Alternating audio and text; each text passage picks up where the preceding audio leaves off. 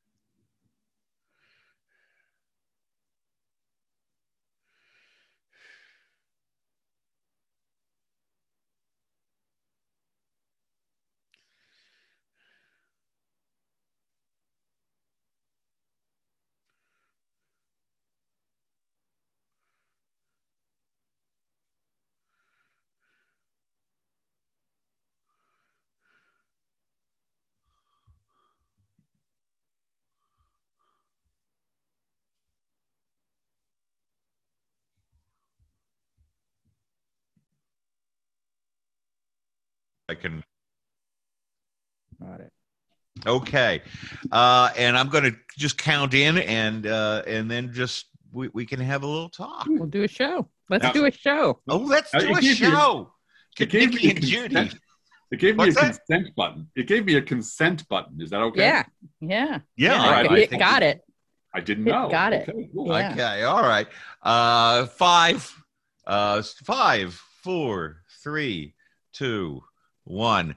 Well, ladies and gentlemen, it's been a long time since I listened to these guys about in the last age.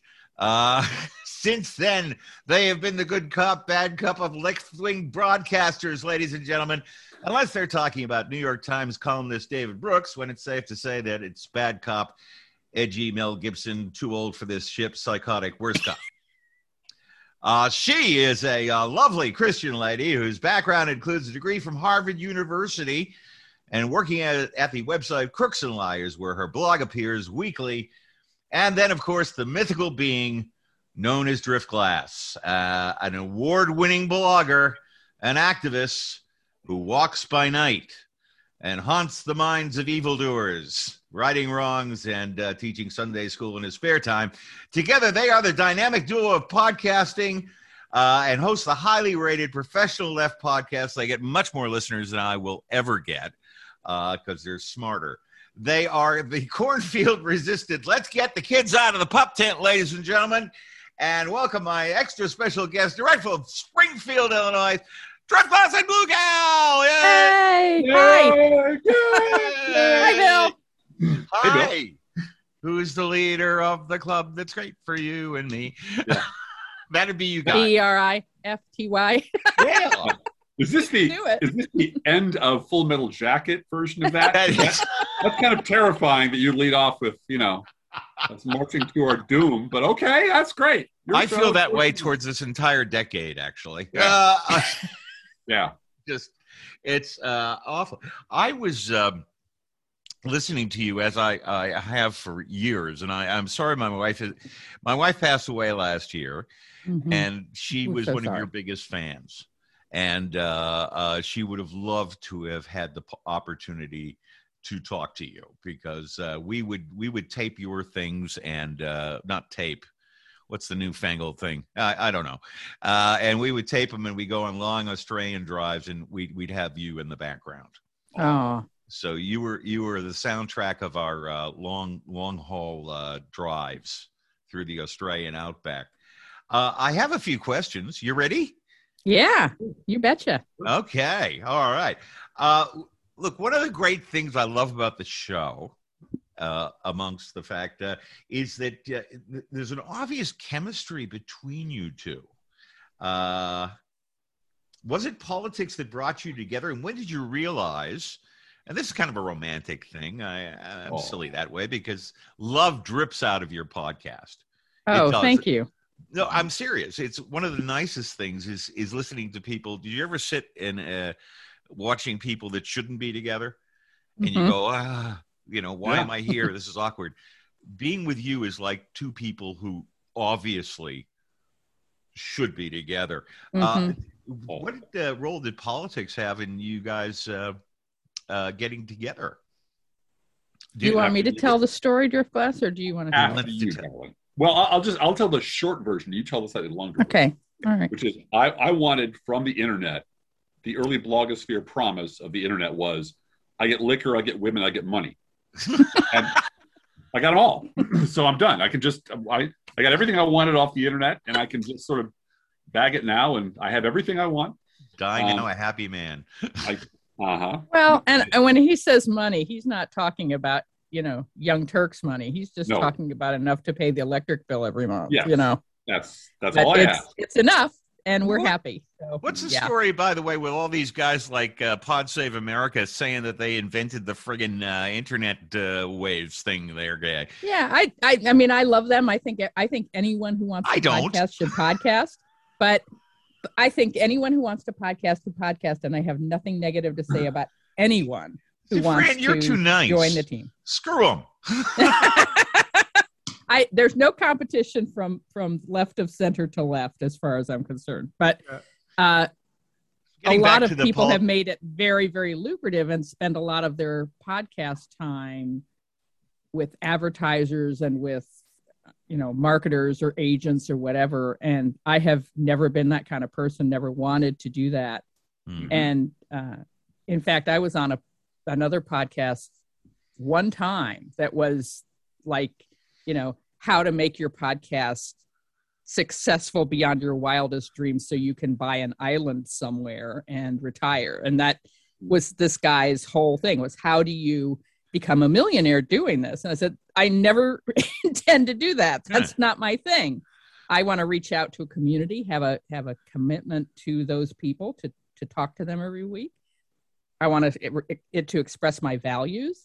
And I hope that people will appreciate it enough to send us, $5 a month or what we have what we call the gourmet coffee guideline, which is if you can afford it, support our show. If you can't afford it, this is our gift to you.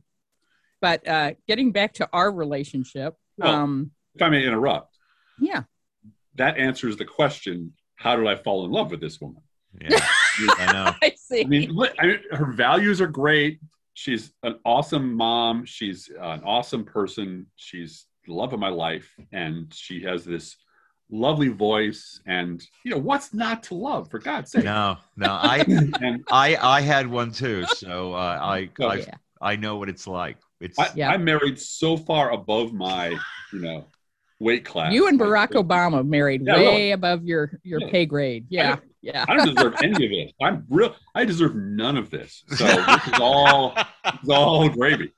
But I was married before. Both of us were married to attorneys before this, I should say. And, really? And they were unhappy marriages. Uh-huh. And I got out of my unhappy marriage in 2008. At the same time, I went up to Chicago to a Shakespeare Sister meetup. And that's an old school blog that Melissa has retired now. But she had a meetup at an Irish pub. And I knew Driftglass was going to be there. And I was a huge fan of his writing. Great. And we, in each other's comment threads, would say things and flirt, but it was flirting. And I was getting divorced and had 3 kids and not at all, that on the horizon of I'll ever get married again. And Driftglass always presented himself in his blog at that time as a lone wolf. And I figured, this guy is, I'd love to meet him. He's a great writer. I'd love to meet him. But, he's Driftglass, this is not going to be a romantic thing. He's mythical. So, that's hard. And I met this Bluegal, 6'8" guy. Bluegal also had a salon that she ran at the time. I did. So, I had a salon that was just chat, no video. There was no such thing as streaming your camera from your house at that point. Yeah. But it was all typing and chat on Skype, I think, at that time, maybe. I don't remember. Yeah. Back in the old days. Back in the old time. We would just goof on each other and say things that were hilarious. But what do you want me to tell them about the bath mat story? Oh, yeah. No. I have to tell you about the bath mat story now. Tell me. I made a joke about how That's it. We're done. Okay. He doesn't want to hear it. Okay. I'm kidding. I'll not say it. I'm kidding. Well, I said something to the effect of, and this was before we had ever met. I said something to the effect of, well, if I ever come to Chicago, Driftglass, I'll just sleep on your bath mat. And he said, I would find a much more accommodating place for you to sleep. Bluegal. And that's kind of sweet. A shot across the bow there. Well, when you're dating, you have to dangle those things out, know. Well, and it was just, he was quick and he was funny and, it wasn't, again, I had never met him. So this was internet kind of flirting around. You fell in love with each other's brains. Right. We did first. And then, so I met this 6'8", handsome as far as I was concerned, very smart, kind person at the Shakespeare Sister meetup. And about, I would say 45 or 50 minutes into the meetup, I realized this guy is sitting right next to me and he's not leaving my side the whole evening. Just like he's glued to that chair next to me. And there are other people to meet and so forth, but he's just like, oh no, he's planted himself right here. Yeah. And so then that was February of 2008. In May of 2008, I got divorced. I moved to Springfield, Illinois. Driftglass was in Chicago. Mm-hmm. And I wasn't, again, not planning on anything, right? And Driftglass said, I got to be in town. I got to come down to Springfield. Can I come and see you? I said, of course, come on, And we had a lovely time talking to one another. And Driftglass said to me, Fran, I want you to know, I know you just got divorced. I know you're still setting up your house. I know this is like, not the time to be making an offer to you in any way. But I want you to know, you don't know this maybe, but there are going to be men lined up around your house wanting to take you out and wanting to be with you. And I would like to be first in line. I'm going to use that line if I ever have a chance. That's a good one. Yeah. I want to be first in that line. So please keep in touch. and that was really very flattering, and I did like him a lot.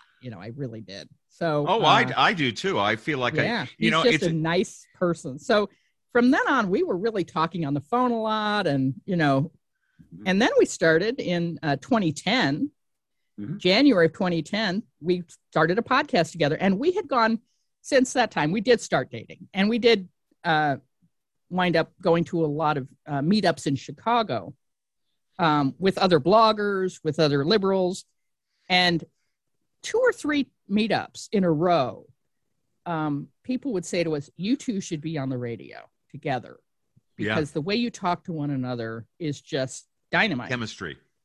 And I always have a rule that if sometime the third time someone says something to me, well, then I have to take action. That's whoever somebody's trying to knock something into my head. Right. So I said, let's see what we can do with this online radio talking thing. And, because you're in Chicago, we can do it remotely. It's audio, so it can be you. And we put together this very bare bones show. And I had done video blogs, and I had done a little audio blogging and a little audio editing. So it was very amateurish, but it was fun. And it was very much like starting blogging. We just kind of did it for goofs and to have a product to put out. Yeah. And also to, vent the rage, I guess. Right. Well, and we had just, hadn't decided to get married or anything by that time. We were just podcasting. That didn't happen till over a year later that we sort of this is really working out. I love it.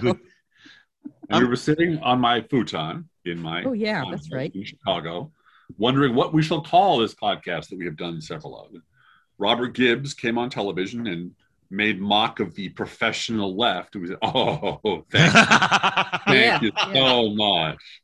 Well, and then we went right to our laptops, and professionalleft.blogspot.com hadn't been taken yet. And Pro Left Pod hadn't been taken. No one had jumped on that. And we just thought, oh my gosh, we have to just start grabbing all of these, brand. I'm not into branding, but I want my show to be what my show is called, So we grabbed all those Google accounts and went.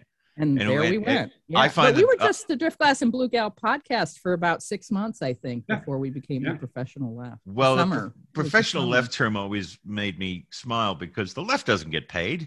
That's right. There's no professional at all. And the seminar you attended about the rules of blogging, how to make your blog profitable. Rule 1 is don't have your podcast in the middle of Middle America. Right. It's got to be in LA or New York. LA, DC, or New York are where you need to go because we basically the entire middle of this country, this big, beautiful country of ours, is completely off the radar of what passes for liberal podcast networking, the media, everybody. It's all flyover. Except for presidential primaries, the media never comes here. Never comes to this part of the country. And this is this is what always freaks me out a little bit, or just makes me smile, because I have a monopoly on this. So, hey, why not? Yeah. This is my part of the country. This is the part of the world that my party and my liberal brothers and sisters want to draw from, because they've already got New York and DC and LA. That's all done. Yeah. They've got that locked down. But this is all contested territory. And we do things, like we have this awesome governor, and we have a Democratic supermajority in Illinois. Mm-hmm. Plus, we have you talked about last time. Yeah, I heard it. And I'm buried. Lincoln is buried a mile from our house, so we kind of have Republicans in our backyard. And it's weird that the one part of the country that all of these people want to colonize in their imagination, the Ohio diner where everyone talks about Trump, they don't ever actually want to come out here and listen to anything that liberals in the Midwest have to say. Mm-hmm. Mm-hmm. And that goes for the lovely people at Pod Save America. It goes for all of the sort of large professional, profitable enterprises. They just don't pay any attention to anything that's west of the Hudson River or east of Vegas. You do kind of get the, when you analyze from afar away, which is what, I mean, I don't know.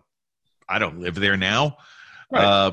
Which is, but you get this kind of time lapse because I've gone back and I got here in 1987 and I've traveled back and forth. So I get to see the gradual changes and the changes in the Democratic Party, which, the kind of attitude that you're talking about, that metropolitan attitude that so many conservatives or so many right-wing people got all bent out of shape about when they with Clinton.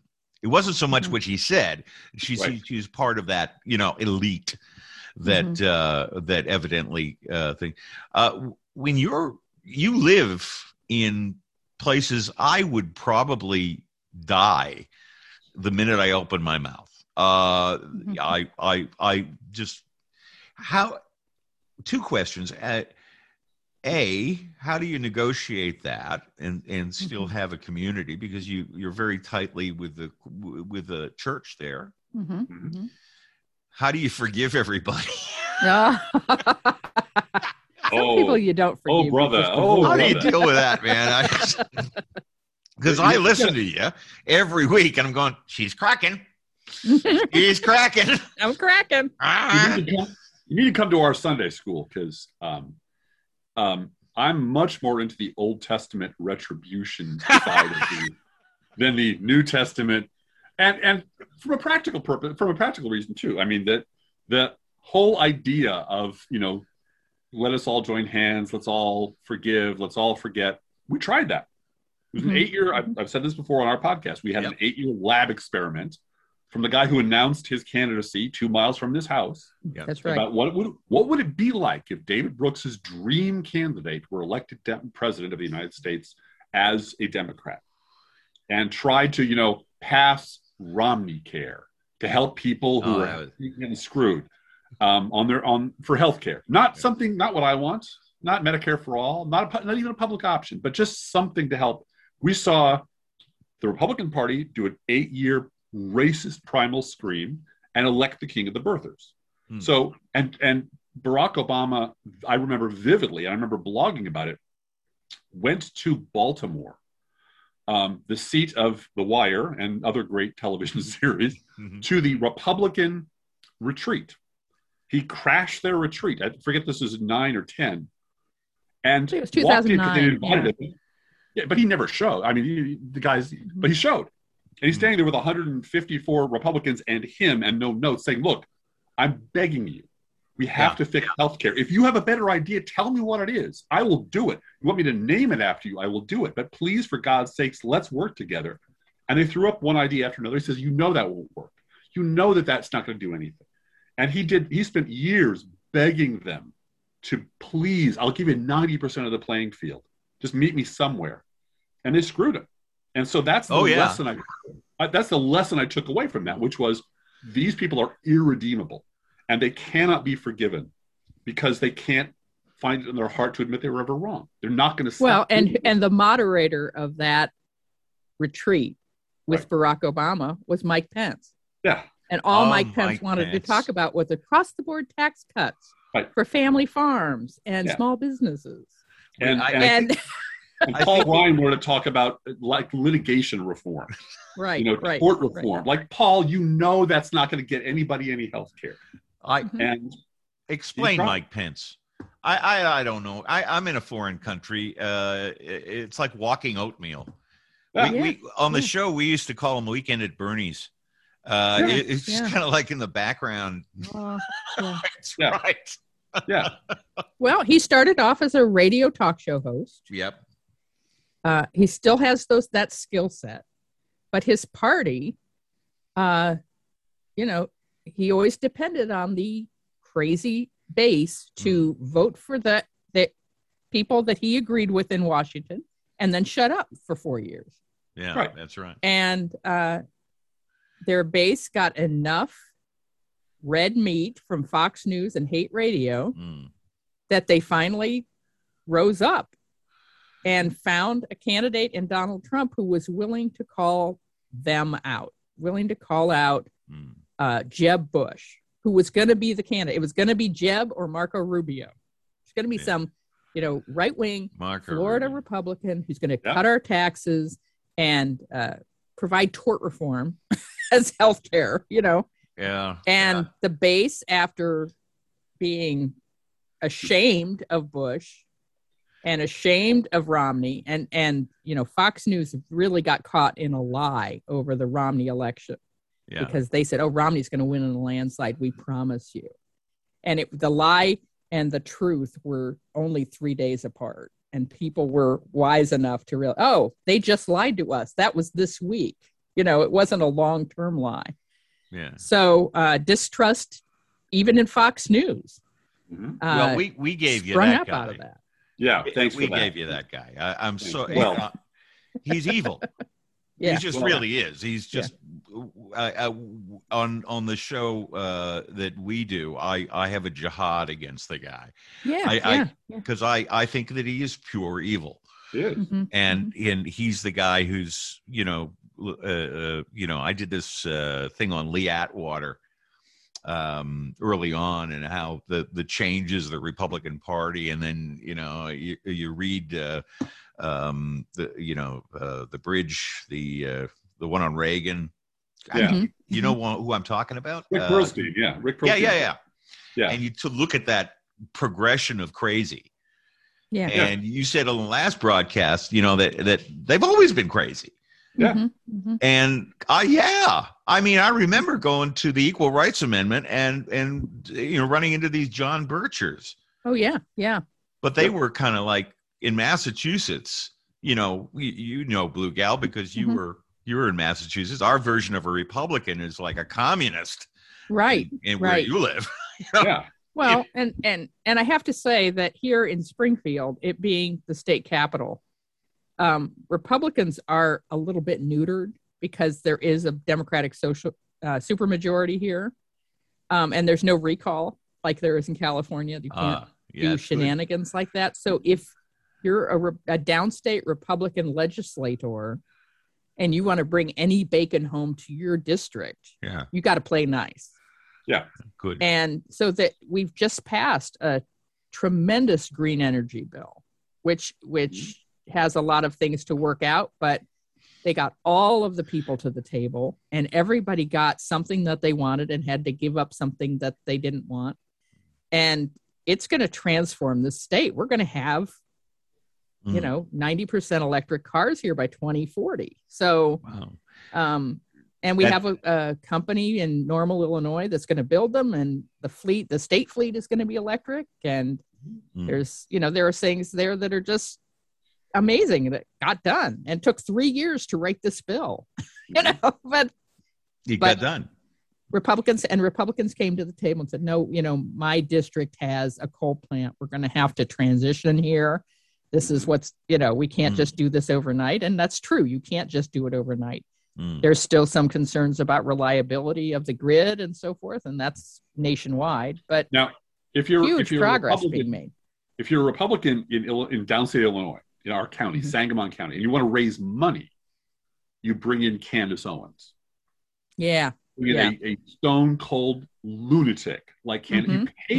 You pay her to come to your rally and whip up the meatheads who will throw money at you because you brought in. And before her, it was Corey Lewandowski the year before. Before that, it was another idiot. He's from Lowell.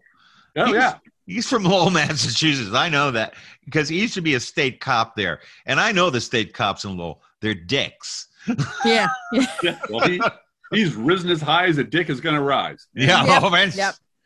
When he said he was a Lowell cop, I went, I remember you bastards. Oh yeah, you get the bully in school. You give the uniform to, and racist. And that's the Republicans are, man. They're bullies, left to right and center. You just look at them; they are. Yeah. Hey, listen, something I wanted to do with you. I'm gonna give you some words. Some words. And I'm going to throw them at you, and I just want you to give your gut reaction to them. Here they are. Number one, Scott Morrison. I have no reaction to Scott Morrison. That's our prime minister. No reaction whatsoever. You know, the other day when we got our subs, they had the news conference, and Biden said, "I'd like to thank that fella down under." Yeah. Yeah. Scott Morrison, he's real memorable here. Now, Well, do we owe you an apology about these subs, because we've had a lot of fun pissing off the French over this. Sure. You know, our oldest ally. Well, that's the thing about, the media there, is that it's like it comes out here, like, especially if something starts here, because then I know it, because I read the local papers, and we have military things here, so you're closer to it. Mm-hmm. The French didn't mention the fact that their contract was $50 billion over budget. We had been waiting. We were supposed to get the subs in 2030. Now it's going to be 2050. Mm-hmm. The French had been diddling us around because they could for a very long time. Mm-hmm. Mm-hmm. My view toward the subs is, I'm not crazy about it, but everybody knows we're the 51st state down here. Mm-hmm. And if the Chinese are, not the people, they're great. The government are fascists. And people in America think they understand that. They don't have any idea what I can't get my, coffee. It's fascism, I saw the Hong Kong stuff, and I know people have done business over there. They just disappear you. Yes, gone. Right. That's right. And I'd rather be with my close friends over here. See, America gets a lot of crap because no other country gets the scrutiny that America gets. You guys, you guys. Well, I say you guys. My home airs its laundry in public. Yeah. Whereas China, half the population could go missing tomorrow, and you wouldn't even know. Yeah, well, and right. There's a podcaster. An all-around nice guy named Hal Sparks in this country, who does a great number of things, including broadcast from Chicago occasionally, which we appreciate. He's been on our podcast a few times, and he's traveled to China a lot. He's shot programs there. He has a band. He's visited. He speaks. I know he speaks Mandarin. I think, yeah. And he's working, and he actually travels the country. And he comes back and says, "I swear to you, there are not 1.7 billion people in that country. There are 600 million tops, because you go to the big cities and they're just not that many people. I don't know where they are. I don't know what the lies are, but his theory is there's just no way that there's that many people. That's why you have all these empty cities built, one after another. They can build anything, he says. But they're empty because there's not enough people to fill them. It's to keep the illusion alive. And that might be crazy talk. That might be liberal crazy talk. But it is astonishing about the assumptions we make about what we know when we have no idea how the world really works in 90% of the globe. Yeah. And the only exposure beyond your show to Australian culture that we have is occasionally we're able to watch Have You Been Paying Attention? Really? And we love that show. We need that show in this country. It's a great show. It's a great show. We can't get it. But you guys got to come down. That's all there is to it. You got to make those big bucks. Yeah. And fly to Australia. If you come to Australia, I'll look after you. Okay. Well, thank you. Okay. Well, I have a small problem in that I'm 6'8". Yeah, he's 6'8". I don't fold up real good in an aircraft. My and I'm almost as wide as he is tall. So I'm tall and wide. Challenge flying. I've spent half my life with my knees up my nose. Yeah. And 6'8". My God. Yep. So I did a lot of traveling when I was a little kid. My family traveled all over the world as teachers and principals, and I enjoyed it. But man, the thought of a 4-hour plane ride to Denver is just, because my knees are going to be up to here, and my lower half is going to be numb unless I can dive in and get one of the 3 seats that have leg room. So I love traveling. We have to fly first class, Driftglass. We have to fly, first class the whole way. That's the case. Oh, it's very nice. I remember when I was actually acting, I got a few commercials. I did Shakespeare. No one cared. I did a suntan oil ad, and I was in first class. Wow. And yeah. It's like Les Miserables, man. You've got the golden pipes, just like Driftglass does. You can do it. You can do it. Yeah. So I want to just ask you from the standpoint of Australia. I don't want to take over your show, but no, please. Do we owe you an apology for the sub situation? Because we feel like I don't think.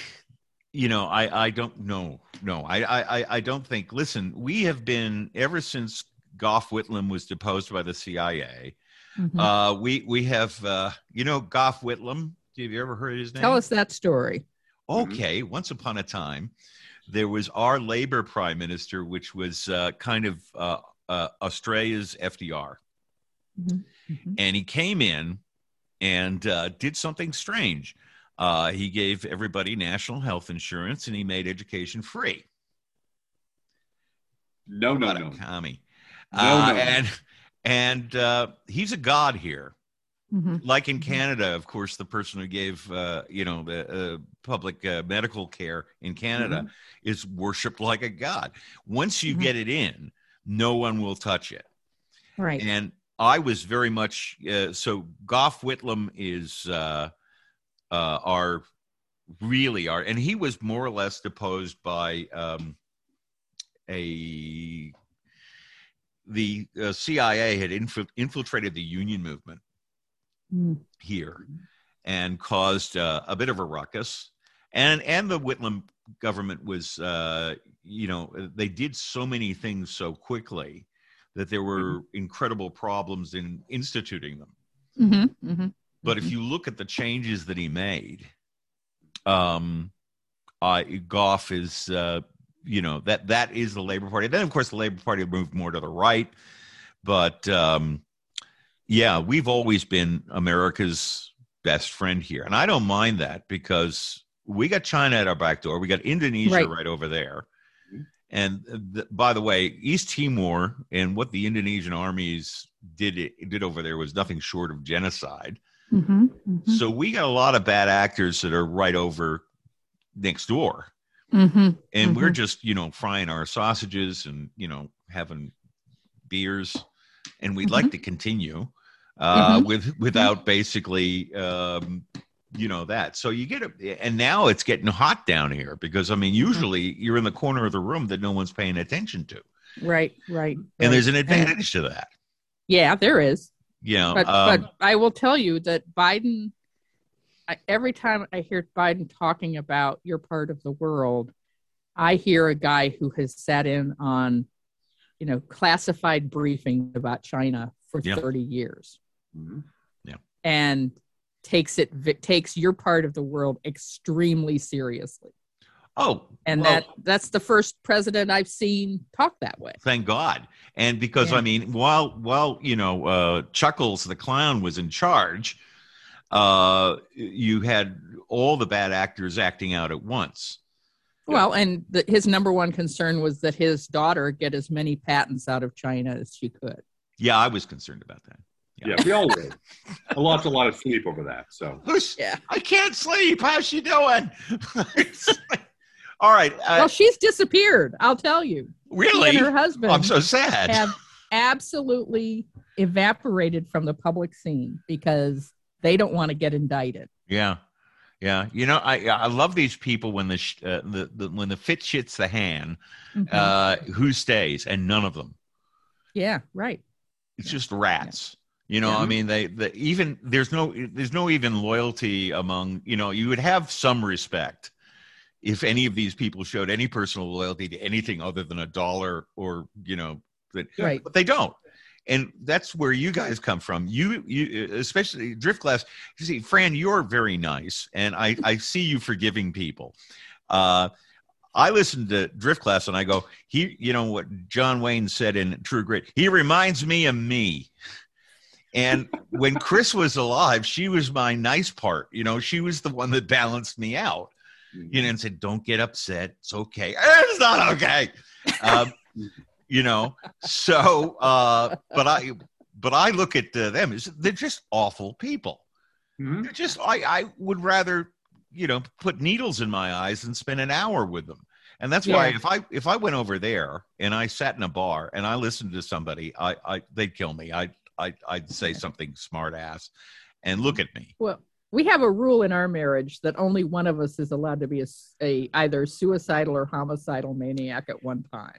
That was one of the other one has to calm the other one down. That was one of the questions I really want to say. How do you deal with because when I lost my wife, I think a lot of the rage that I had went into the show. Sure. Yeah. And it was a good place to vent. And even through the worst of it, I kept doing the show, even when I wasn't at work. That's good. I kept doing the show. I said facetiously that, you know, it can depress you, but when you read things like climate change reports and and stuff, how do you deal with that? I found it sometimes that I can't do a show. I just look at it and I just go, I'm going to cry, because I mean, if we can't pull together to put masks on our face, how the fuck are we going to deal with climate change? Yep.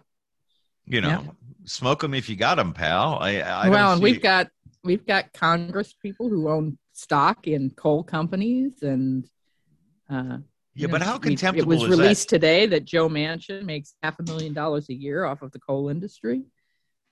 I just made him mad. I said that name.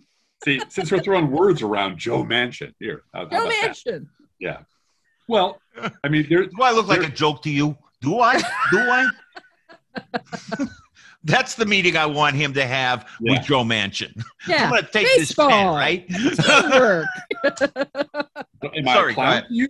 Do I make you laugh? Am I a clown? Yeah, that's it.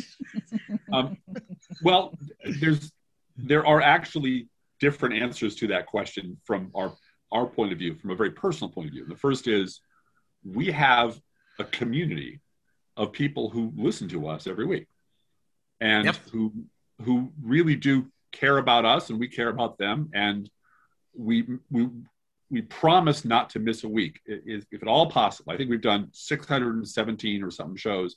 We missed one, and that was a listener had put together a sort of a best of clip for us, so we were able to do that. But we've gone through weddings and funerals and births of children and honeymoons and never missed a show, because we have a community that keeps us up, and who are a lot of them are little blue dots in red states. Yeah. And they don't have all a massive liberal infrastructure around them, so they can go down the block and get reassurance, or everyone around them thinks like them, or like in Chicago, Devon Avenue, which is, you know, the UN of Chicago, just one neighborhood after another of totally diverse people living in harmony side by side. And so that's one thing. And the other thing is, honestly, you know, I don't want to go all churchy on you, but the Methodist thing about do what you can, where you can, as you can. You know, don't say the problems of the world are entirely your problem. I don't say give them to God, because I don't believe that. But do what you can, where you can, to your best. Do all the good you can. Do all the good you can. Do all the good you can. And that's as much as you can ask of anybody. And so if you're doing what you can, like I delivered, my wife did postcards to voters at 7:00 this morning. And I dropped them off at the post office, because that's the division of labor. She does all the hard work. I do all the easy shit. You drink scotch. Yeah, exactly. Yes. You know? But it really is, there's work to be done in front of you somewhere. And if you're despairing, find something to do. You know, we say chop wood and carry water. We really mean that. And that is from before Enlightenment, chop wood, carry water. After Enlightenment, chop wood, carry water. There's stuff to be done every day, and you just do it. And if I'm a naturally depressed person. I'm a writer. Hi. Nice to see you. I'm an Irish heritage writer. So I'm on so much medication, it's a miracle I'm standing up. Okay. Yep. The black dog lives at my door. Oh no. Yeah. It's no. It's right here. But no. I have a beautiful family, lovely stepchildren, and I try really hard to remind myself of how obscenely good I have it compared to what I deserve to have, and compared to 99% of the rest of the world. Yes. And, you know, and then you'd be depressed sometimes, but we do have an agreement that one of us can be crazy at a time. That's it. And the other one will be, you know, or hopeless or upset or whatever. Right. Whatever that. Fran, when you cry, I get really upset. When those bad people make you sad, and I'll tell you something. I cried today because our governor has expanded heating assistance to the entire state, and I was on heating assistance in 2008. My kids wouldn't have had shoes that winter if we hadn't had heating. How are you guys going? You got the medical bills cleared up? Yes. I had quite a summer. I had 2 root canals and a heart ultrasound this summer, and our listeners raised $4,000 for us in 10 days to pay those medical bills. So God bless them. A lot of love. But the idea that you guys have that medical system, it's insane. And that's with insurance. I mean, that's with insurance is just the amazing part of it. Friend of mine. You go ahead, Fran. I'm talking. Oh, today, the New York Times had an article about, and I have very mixed feelings about it. Insurers are no longer stopping the cost sharing for COVID treatment. So last year, when there was no immunization available, a lot of insurers pitched in and said, "Oh, we're not going to charge if you're being treated for COVID. We want to encourage you to get treatment, get tested, get treatment. So we're going to waive all copays and deductibles." Yeah. And, you know, copays and deductibles can be $8,000 in some plans here, just a lot of money. And now that there's a vaccine, and if you're hospitalized, 99% chance that you decide not to get the vaccine, they're not going to waive those copays or deductibles. So you've got a choice in America of get a free vaccine, which in many cases, the pharmacy gives you a gift card for coming in to get that shot. So you're getting paid to do it. In some cases, you get entered into a gun lottery, right? Free donuts, beer, spin whatever. The wheel. Your other option is spin the wheel, and you wind up hospitalized and taxing our, ICU beds. Isn't there a part of you that's sitting there going, all right, have at it, Hoss. Well, I'll tell you, we were accused of that. This is the amazing thing, and I want Driftglass to talk about this too. Apparently, we liberals have secret powers that are beyond human. Well, why haven't you used them? There was an op-ed at Breitbart today saying that this is a liberal plot to demand that we get vaccinated so that we won't get vaccinated, and the left will kill Trumpers off using reverse psychology. And this is the argument they're making. And you want to talk about David Frum and our secret liberal power we have? Apparently? Yeah, sure. My radar for certain things is pretty good. So a couple of days ago, David Frum, with whom you might be familiar. Yes, I am. Yeah. I figured you were. Yeah. Because he is a, George Bush speechwriter, and he works for The Atlantic, and he has a very comfortable life being a former Republican. Yeah. And he's, from his position in The Atlantic, he wrote what appeared to me to be a 500,000 word essay on basically what we on the left owe the Never Trumpers, what we should do for them, because you don't understand how hard it is to leave the fascist movement. Yeah. And you had to read down 1,700 paragraphs to find where he goes full tone police, which is, there's a lot of abrasive assholes on the left.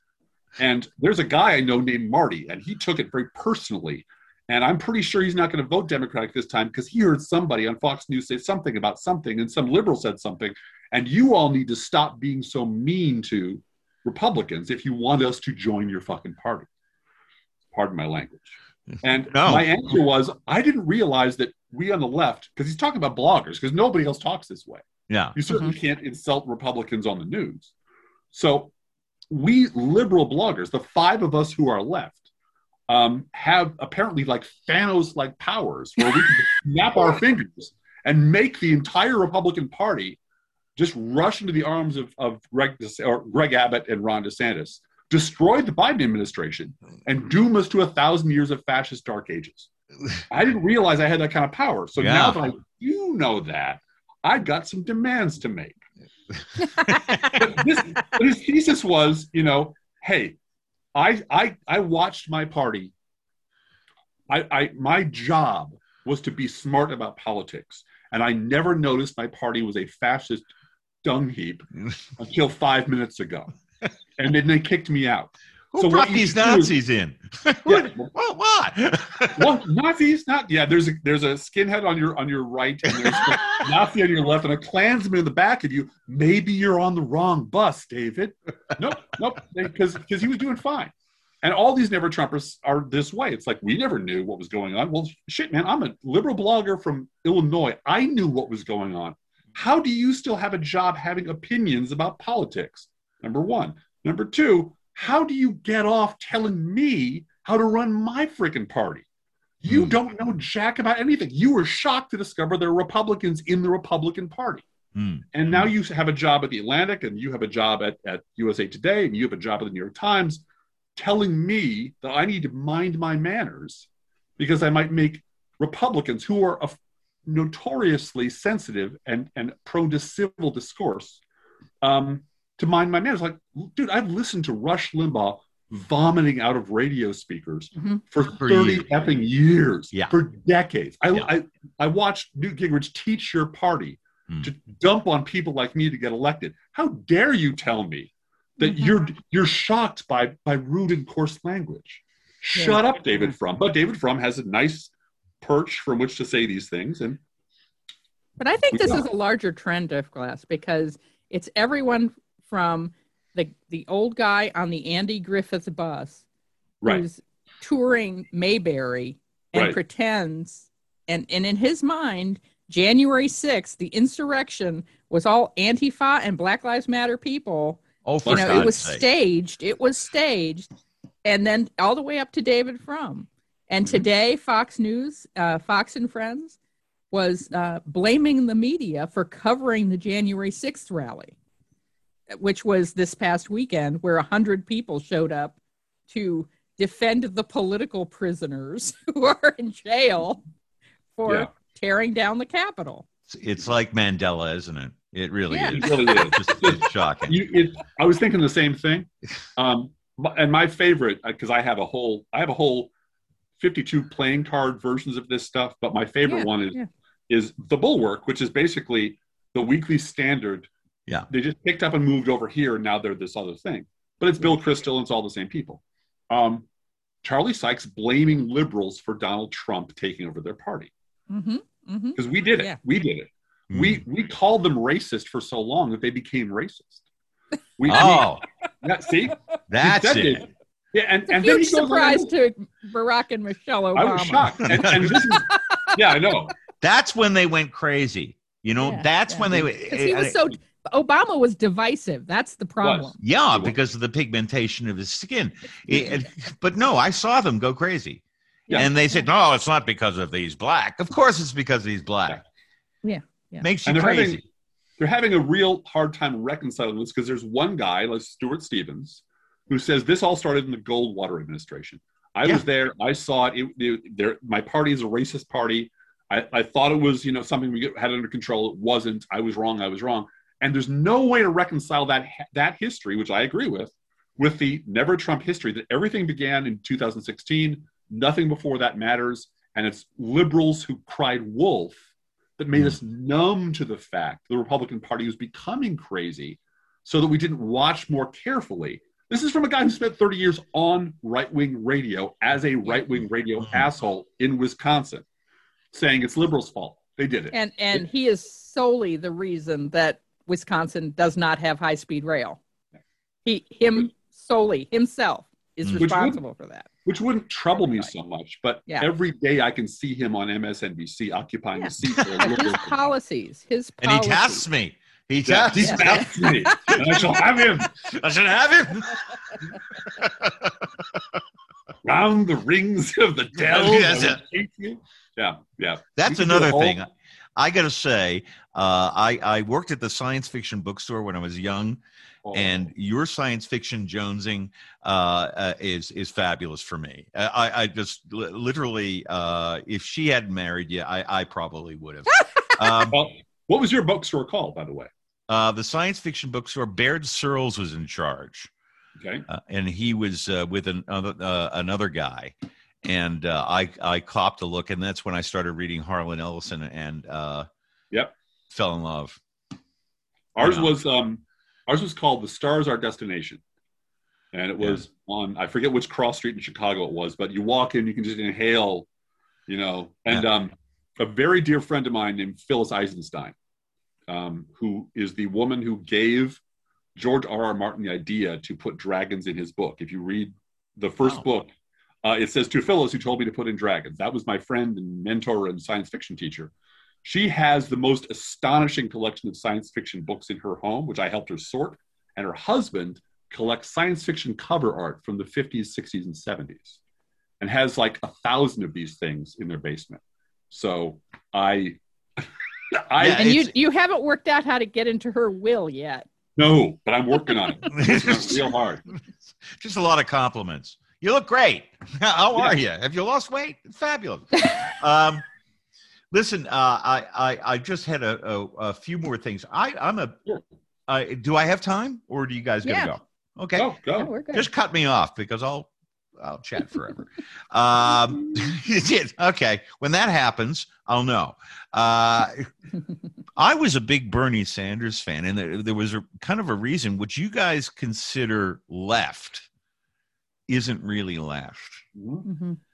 Because by world standards, by world standards, the Democratic Party is advocating stuff that conservative parties in other countries absolutely have. Mm-hmm. Yep. And that's right. Things like socialized medicine, stuff like that. Now, Bernie would be probably a middle of the road guy here. Right. Yeah. I think that's right. So, I love him. I loved him before he ran for president. I love the fact that he had the courage of the convictions to stand up against the Bush tax cuts. Now he's the Senate budget chairman. I know. And that's why this Manchin thing is infuriating. Yeah. Oh, no. Who is this guy? And basically, seriously, to have one person get in the way of saving the planet, because if America doesn't do this, we're fucked. Mm-hmm. Mm-hmm. And we're down here literally. I live in the woods here, so I got that up the hill the other day during the last fires. A place called Healesville exploded, just wiped off the map. Mm-hmm. We have it every year. It's not a kind of like, and we got it first down here. I remember 2 decades ago, children had to wear hats to school.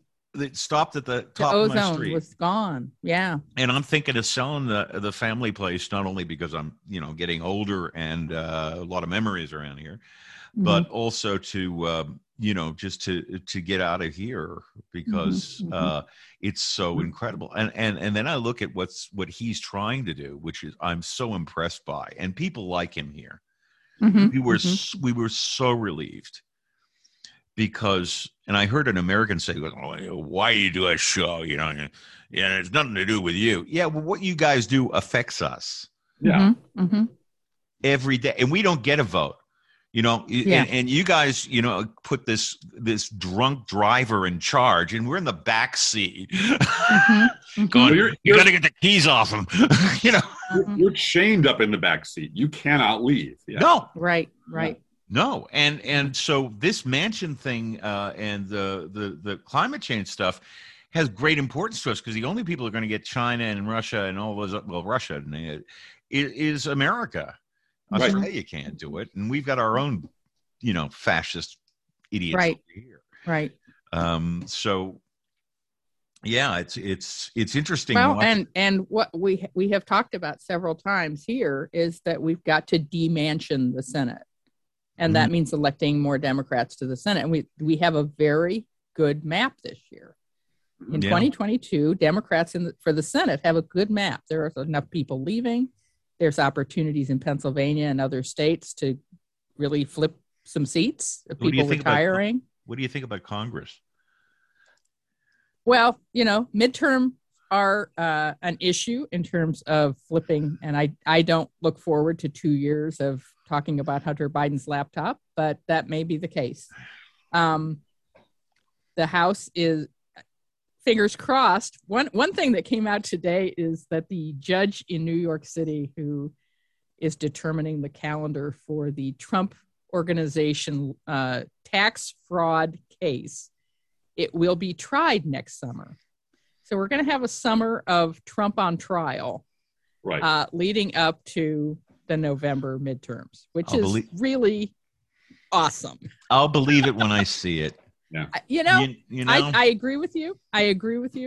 But I look at it as a ray of hope. And the recall in California, I think was much better news for Democrats than the media wants to let on. The media didn't, the media, by the way, is totally in the pocket for conservative interests. Mm-hmm. It is. MSNBC is not they're not your friend. No, they're not your friend. As I say on the show, because I hate my own head, I watched Morning Joe. Oh, I can't do it. Do it. I stopped about 5 years ago. Yeah. I sat there and did 10 minutes on the show of Mika Brzezinski actually having the balls to get up and throw shade on Joe Biden from withdrawing from Afghanistan when his father was the one who started it. Right, it's like right. Yep. And just ignoring that fact. And I'm an idiot. I'm just a school teacher in Upway. I know this shit. But we know who your daddy is, Mika. Yes, we do. Well, and I used to do, every week I would do a Sunday morning breakdown. That Sunday morning coming down was my blog.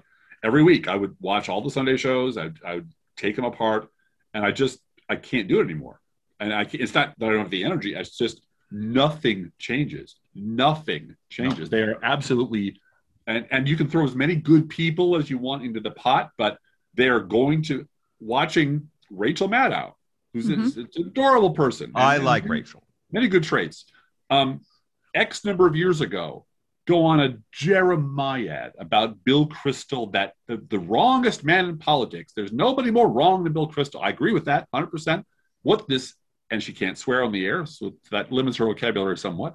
But just going on a long tear about what the hell is this guy doing with a job? My God, this guy's the worst embarrassment.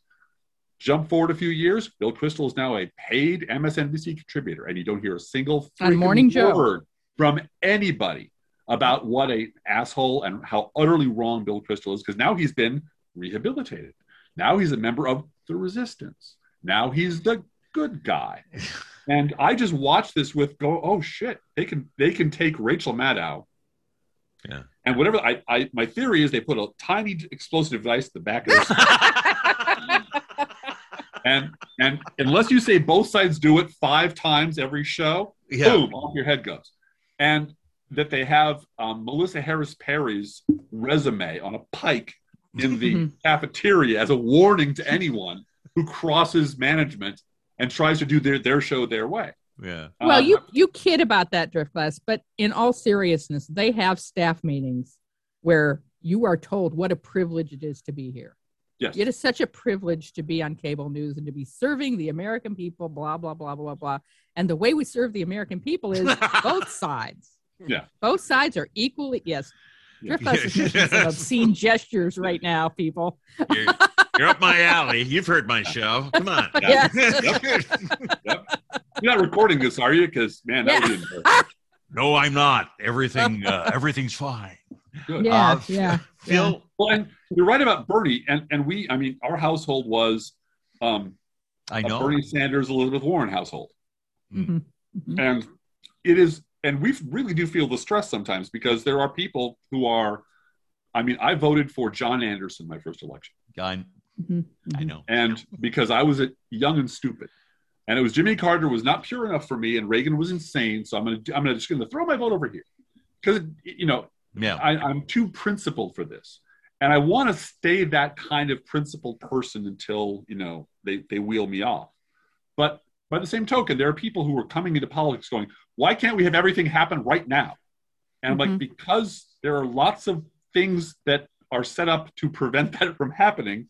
And saying it should happen and it must happen doesn't do anything. And if it goes back to what Driftglass said about do all the good you can. Right. That requires pragmatism that is painful. It's painful. It's painful to have to be pragmatic when you want what you want is a good thing for poor people. I remember coming home from debate in high school and crying to my mother because the topic was scarce world resources. And I was crying because OPEC was making, as I recall, $115,000 a second. And people were starving. And I want to know how that could possibly be true. How can one group of people be making all the money and 20 feet away there are people who are starving and dying?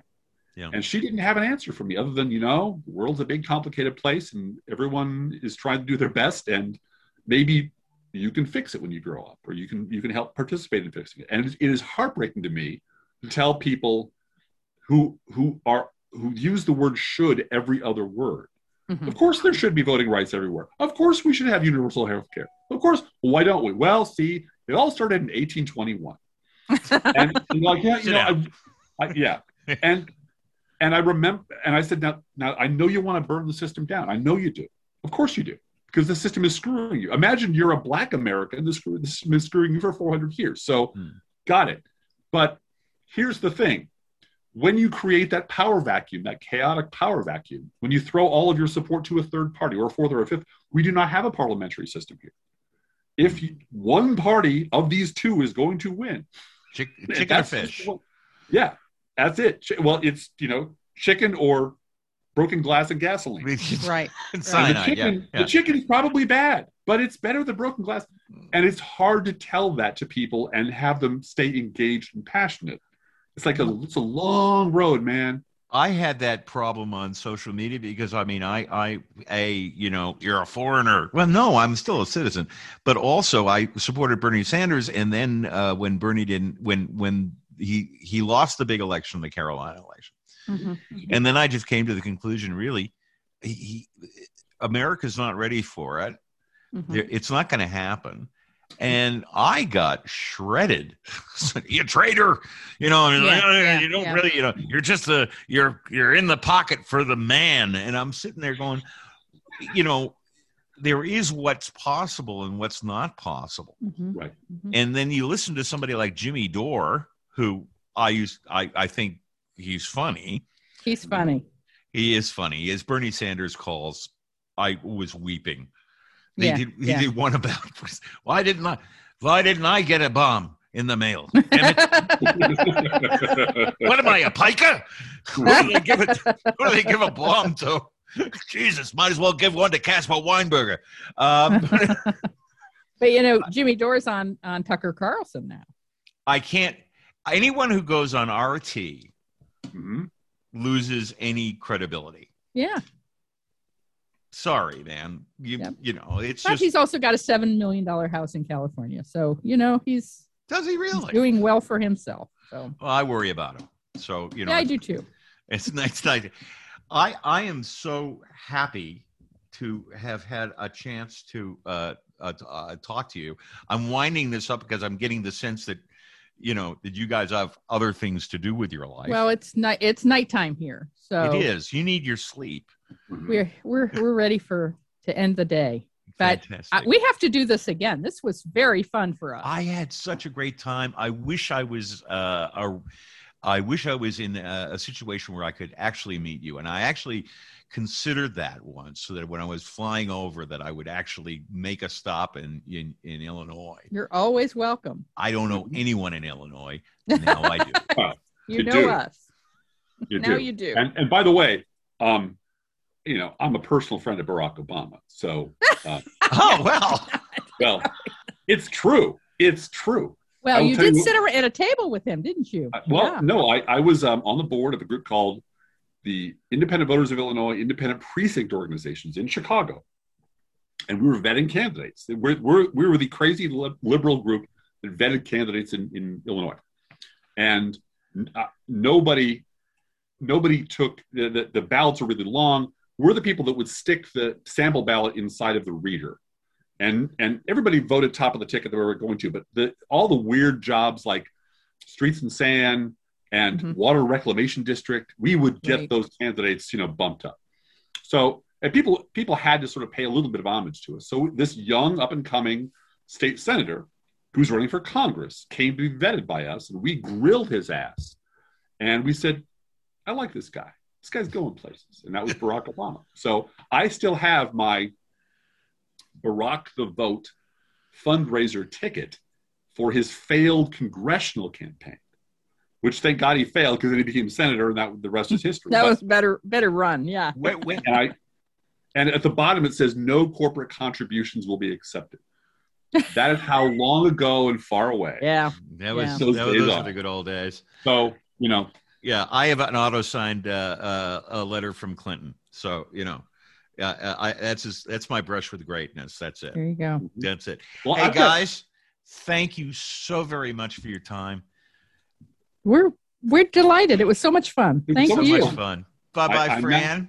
Now I'm all jacked up and I don't know what to do. Yeah, I know. You're going to have to have some scotch, man. Have to blog for half. Yeah, some scotch. Now I'm going to go blog, man. I'm going to blog the hell out of this country. Thank you so much. Thank you. Real honor. Take care. Bye-bye. Be well. Bye-bye. Bye-bye.